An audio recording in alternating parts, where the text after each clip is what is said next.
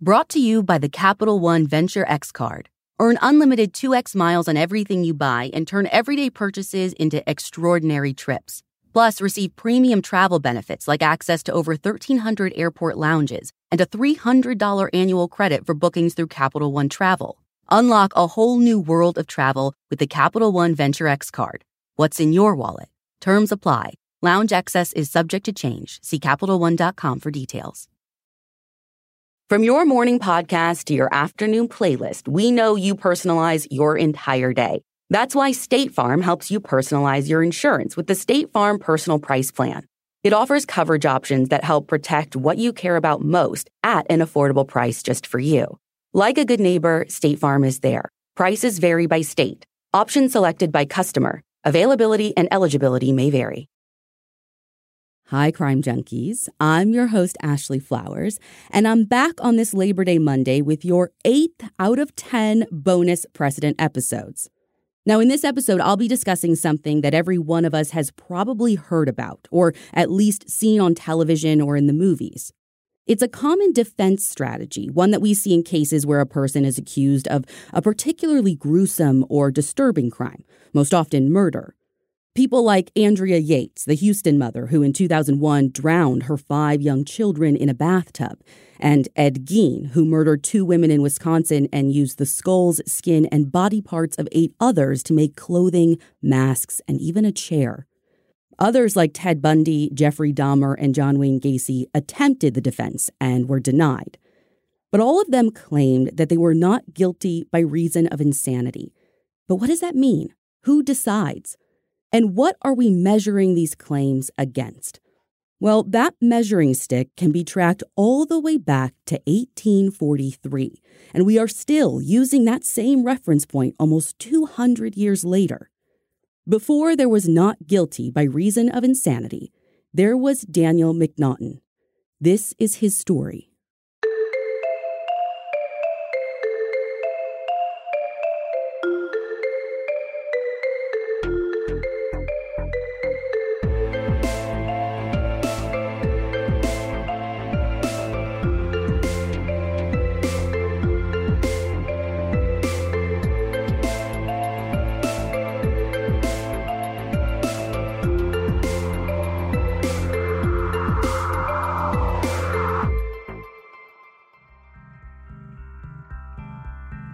On the cold morning of January 20th, 1843, a man named Edward Drummond was walking from his apartment on Downing Street in Whitehall Gardens, London, to his boss's office a few blocks away.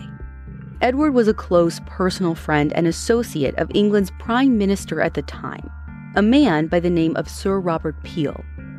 The two men both lived and worked near the Palace of Whitehall and would constantly be walking back and forth between government buildings or to a local cafe.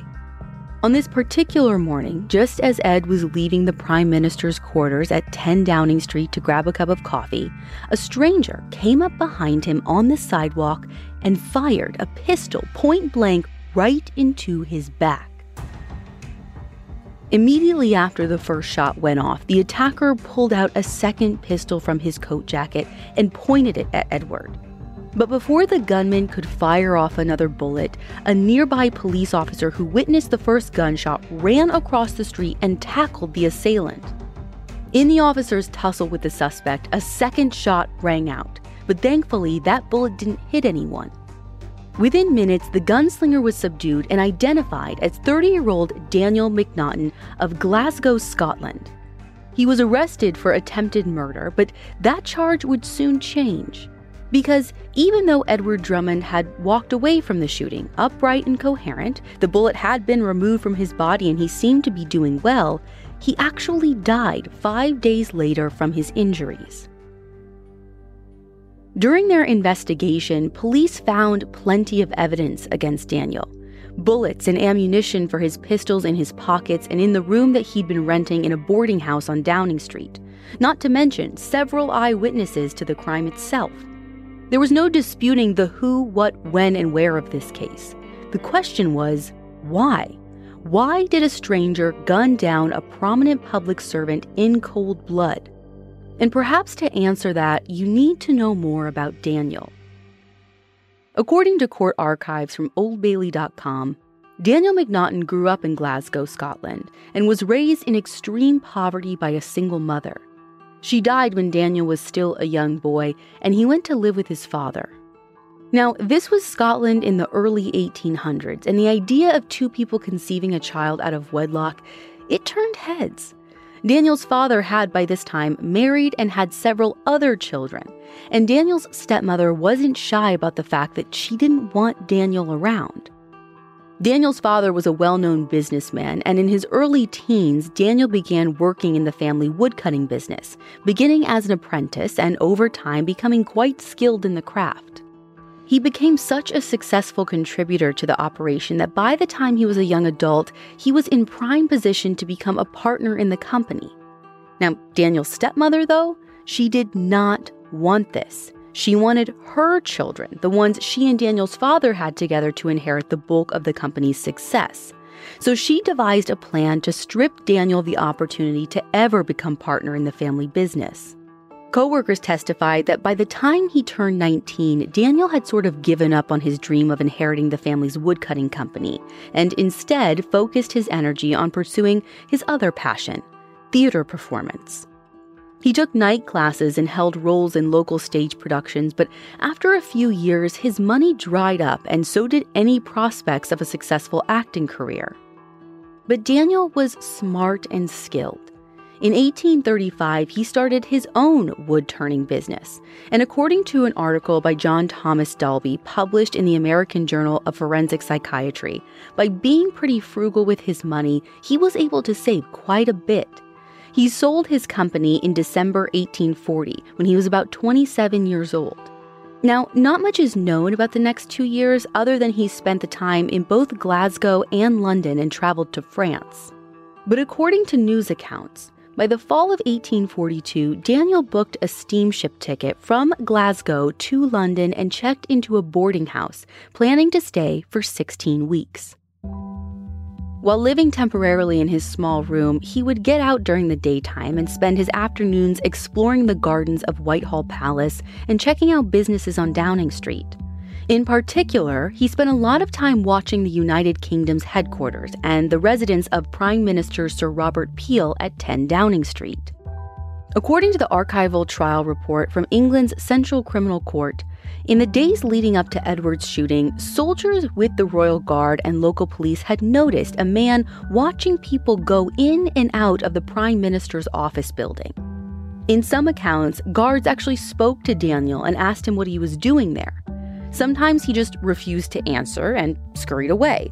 But John Thomas Dalby wrote that other times Daniel would just say that he was waiting for a gentleman.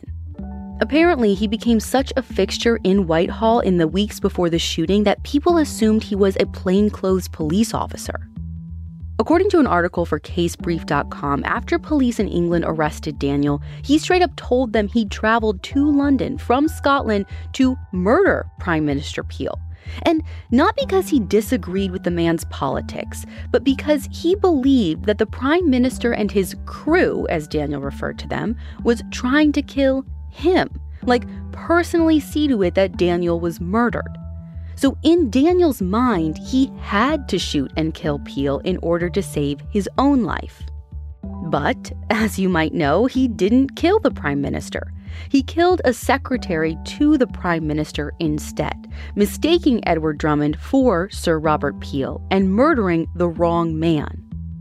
Archival trial transcripts state that Edward and Robert were the same exact height. Their jobs required them to keep the same schedules and routines around the office, so they were often mistaken for one another. 3 months later in March, Daniel's trial got underway, and his defense lawyer, a man named Alexander Coburn, explained to the royal court that Daniel had no doubt committed murder. But Alexander claimed that Daniel was insane at the time of the shooting and did not comprehend what he was doing as an actual crime. Coburn argued that Daniel truly believed in his mind that killing who he thought was Sir Robert Peel was an act of self-defense.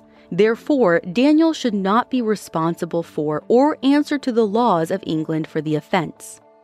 Now, today, we'd hear an argument like this wrapped around a medical diagnosis, maybe paranoid schizophrenia, bipolar disorder, even postpartum or drug-induced psychosis. But in 19th century England, Daniel was described as having, quote, an ill-regulated mind, end quote. The defense called medical experts to the stand who testified that Daniel did in fact suffer from psychotic episodes and was battling mental illness as a result of his traumatic childhood and the stress of running a business at the time in Scotland. Prosecutors, as you can imagine, vehemently contested this claim and said that Daniel definitely knew that murdering anyone was in fact a crime.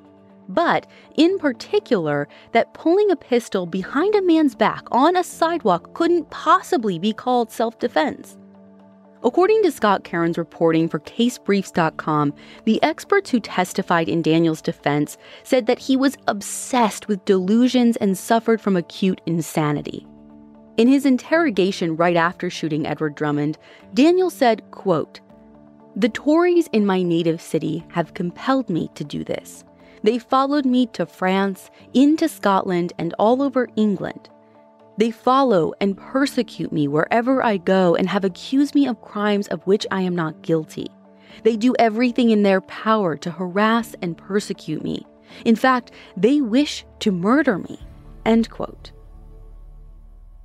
Reports at the time indicate that Daniel was a member of a political reform group in Britain called Chartism, which was made up of mostly working-class men who wanted extreme political reform in the United Kingdom. I say extreme political reform, but their demands almost seem like table stakes by today's North American standards. At the time, only about 5% of the population had the right to vote. Members of parliament had to own land and weren't paid a salary, which means the only people who could afford to hold office were those who had enough money to support themselves without a job. Chartists wanted a government that was more reflective of the people, one that was elected fairly with more candidates on the ballot and more voters to elect them. Over time, for Daniel, these beliefs gave way to delusions.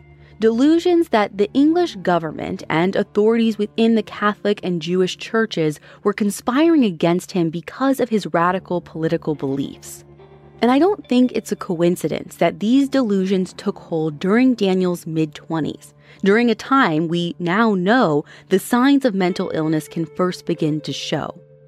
Our understanding of mental illness has grown dramatically since the 1800s, but back then, research and medicine was still evolving. Even today, psychosis is difficult to understand, even if you've experienced hallucinations and delusions yourself or been close to someone who has. The idea that Daniel was delusional when he committed the crimes wasn't universally supported. People saw his insanity defense as a convenient excuse for his behavior, a way to escape the gallows. But the prosecution didn't contest that. The argument in court had nothing to do with whether or not Daniel was experiencing delusions. Both sides agreed he was.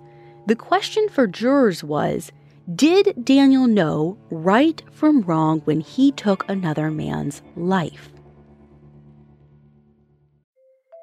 The evidence keeps pouring in. At this point, the facts are undeniable. It's an open and shut case. Monopoly Go is the most fun you can have in a mobile game. Everyone is still talking about Monopoly Go for a good reason. It is an absolute hit. Millions of people pass Go every day because this game is always bringing something new to the table, like countless crazy tournaments you can join with your friends as partners or teams, or timed events offering bonuses like massive multipliers or rent frenzies to help you get huge rewards. And there's so many rewards to discover. Rare stickers you can trade with friends to complete albums, delightful emojis to taunt people with when you raid their riches, unique playing pieces, and so much more. The verdict is in. With Monopoly Go, there's something new to discover every time you play. So don't miss out. Go download it now free on the App Store and Google Play.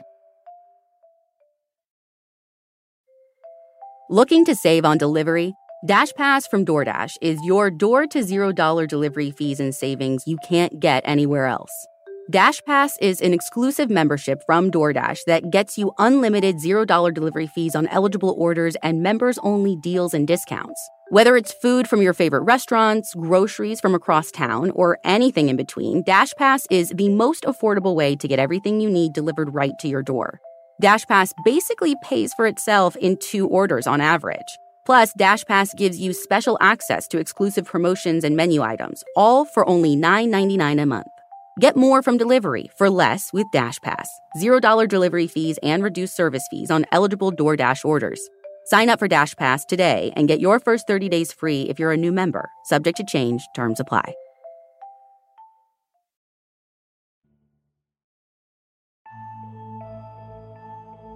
For the 2 years prior to the murder of Edward Drummond, Daniel repeatedly told those around him that he was being followed, that people were spying on him, were following him, and were out to get him.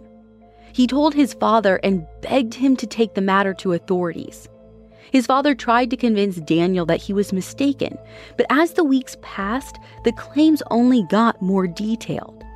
First, it was just spies or crews, but soon Daniel was naming groups and individuals. Sometimes it was members of the community in Glasgow.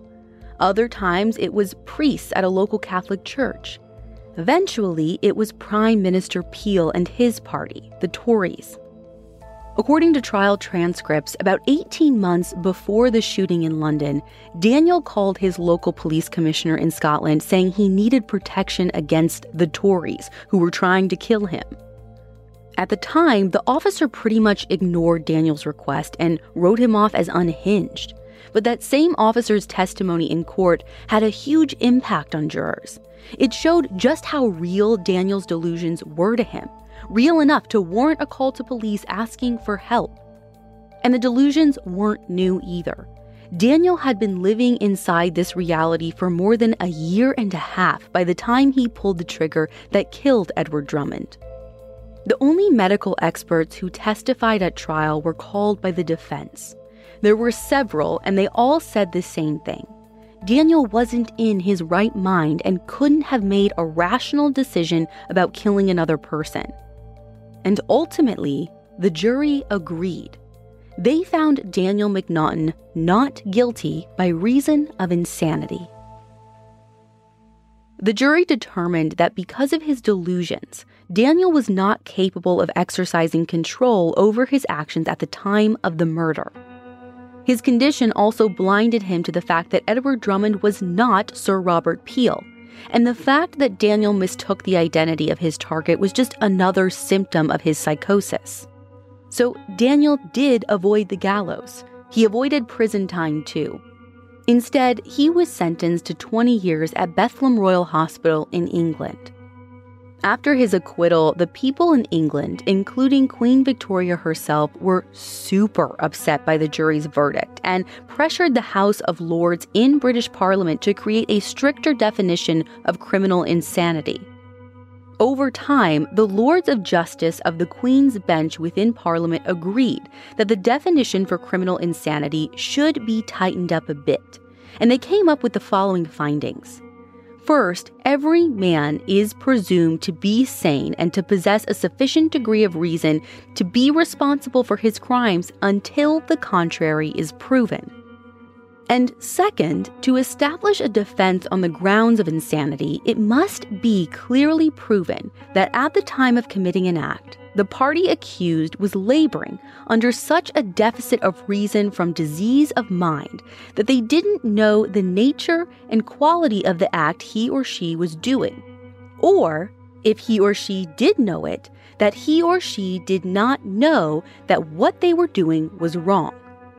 To put that in other terms, the defense has to prove a person was not in their right mind. It isn't a given. Once that happens, the court has to decide on one of two things about the defendant: whether or not the defendant knew the nature of the act they were committing was a crime, or their mental state did not allow them to understand the difference between right and wrong at the time they committed a crime. It doesn't have to be both of those things. In order to be declared legally insane under the McNaughton rule, a defendant must meet one of these two criteria. They either were not mentally capable of knowing the criminal nature of the act they were committing, or they could not differentiate between right and wrong. In Daniel's case, the court said that his delusions prevented him from understanding that shooting a person he thought was Sir Robert Peel was not self-defense. In Daniel's mind, he believed he was defending himself against agents of conspiracy. He was delusional and incapable of seeing that he was committing a crime. At least, that's how the court ruled.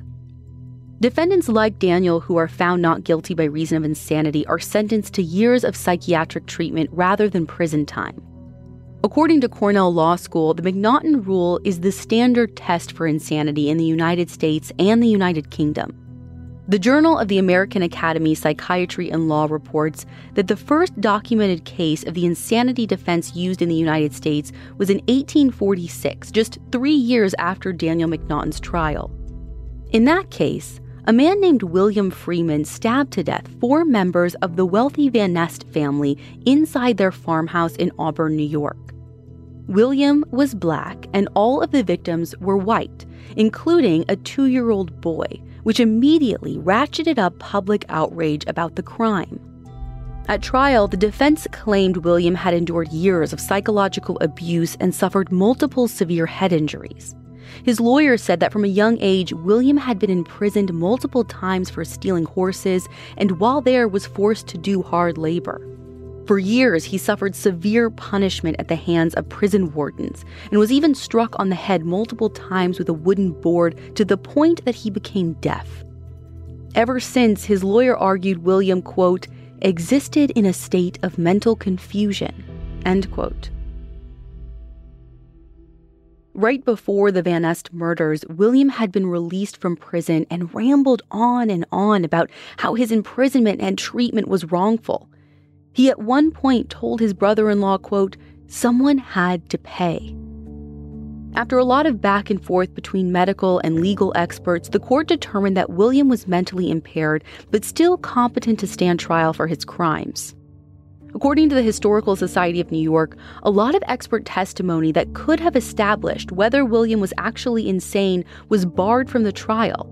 The jury went on to find him guilty, and he was sentenced to death. But a few months later, that verdict was reversed, and the New York Supreme Court ordered a new trial for William. Unfortunately, he died of tuberculosis in his prison cell in 1847 before he could stand trial again. Historical Society of New York records show that William's autopsy revealed he suffered from advanced brain deterioration. In modern times, there have been several additional legal strategies or tests for insanity that legislators have created and that courts consider, but the McNaughton Rule was the first. Some states have abandoned the McNaughton Rule altogether. Others have gone on to implement different, more narrowly defined legal tests for insanity, which include the irresistible impulse test, the Durham test, and the modal penal code test. But according to PBS Frontline, the McNaughton Rule is still the dominant legal test for insanity in about half of U.S. states. Since Daniel McNaughton's case became a fixture in the legal community, the rule has come under heavy criticism. Many attorneys have argued that defendants who have met the legal definition of insanity do not always meet what they feel should be the medical criteria for insanity. And like so many legal terms, the term insanity itself seems dated. According to Merriam-Webster Dictionary, the noun insanity is defined as, quote, extreme folly or unreasonableness, a severely distorted state of the mind usually occurring as a specific disorder, end quote. But the legal definition is different. The law defines insanity as, quote, unsoundness of mind or lack of the ability to understand that prevents one from having the mental capacity required by law to enter into a particular relationship, status, or transaction, or that releases one from criminal or civil responsibility, end quote. The truth is, there is no clear medical definition of insanity that can be applied to every criminal defendant in every case as a benchmark. According to the Encyclopedia of Clinical Psychology, experts who conduct evaluations of legal insanity face the challenging task of trying to reconstruct a defendant's thoughts and actions at the time a crime was committed. That in and of itself is argued by many in the legal community as impossible to do. Another criticism of the rule is that it fails to distinguish whether an individual can pose a public danger all the time, or if there are some people who merely are dangerous in one isolated set of circumstances.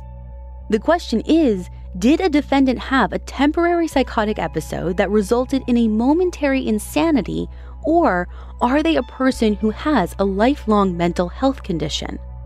Many people who criticize the McNaughton rule say it makes it too easy for a defendant to escape responsibility for crimes.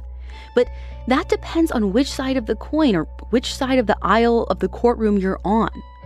We all know that mental health is an extremely important topic, and everyone, even people accused of heinous crimes like murder, are innocent in a court of law until proven guilty. That is how our justice system in the U.S. is supposed to work. But we also know that, time and time again, some criminals who are not suffering from mental health illnesses use insanity as a defense to avoid harsher penalties for their crimes. A criminal defense attorney who we consulted for this show says in many of those cases, the burden of proof is not met, and it is actually very rare for a defendant to be found legally insane. The reality is, if someone is truly legally insane, it is up to the courts or juries to determine that and to sentence the defendant appropriately. Some defendants are Daniel McNaughton's, and others are not. For his part, Daniel served his 20 years in Bethlehem and was released in 1864, but he never did re-enter society. Instead, he was admitted to the Broadmoor Asylum, where he died the very next year, in 1865 at just 52.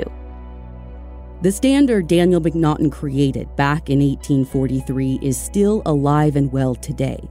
And when I come back next time with a bonus episode, I'm going to tell you about another legal, defense isn't the right word, another legal plea that's not so black and white, but very gray, like we're learning so much of the legal system can be. But I'll tell you all about that in the next precedent-setting bonus episode.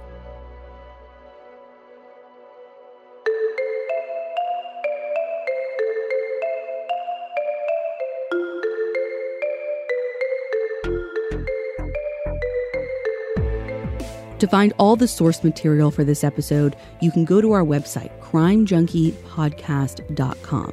Be sure to follow us on Instagram at crimejunkiepodcast, and we'll be back on Monday with a regularly scheduled episode.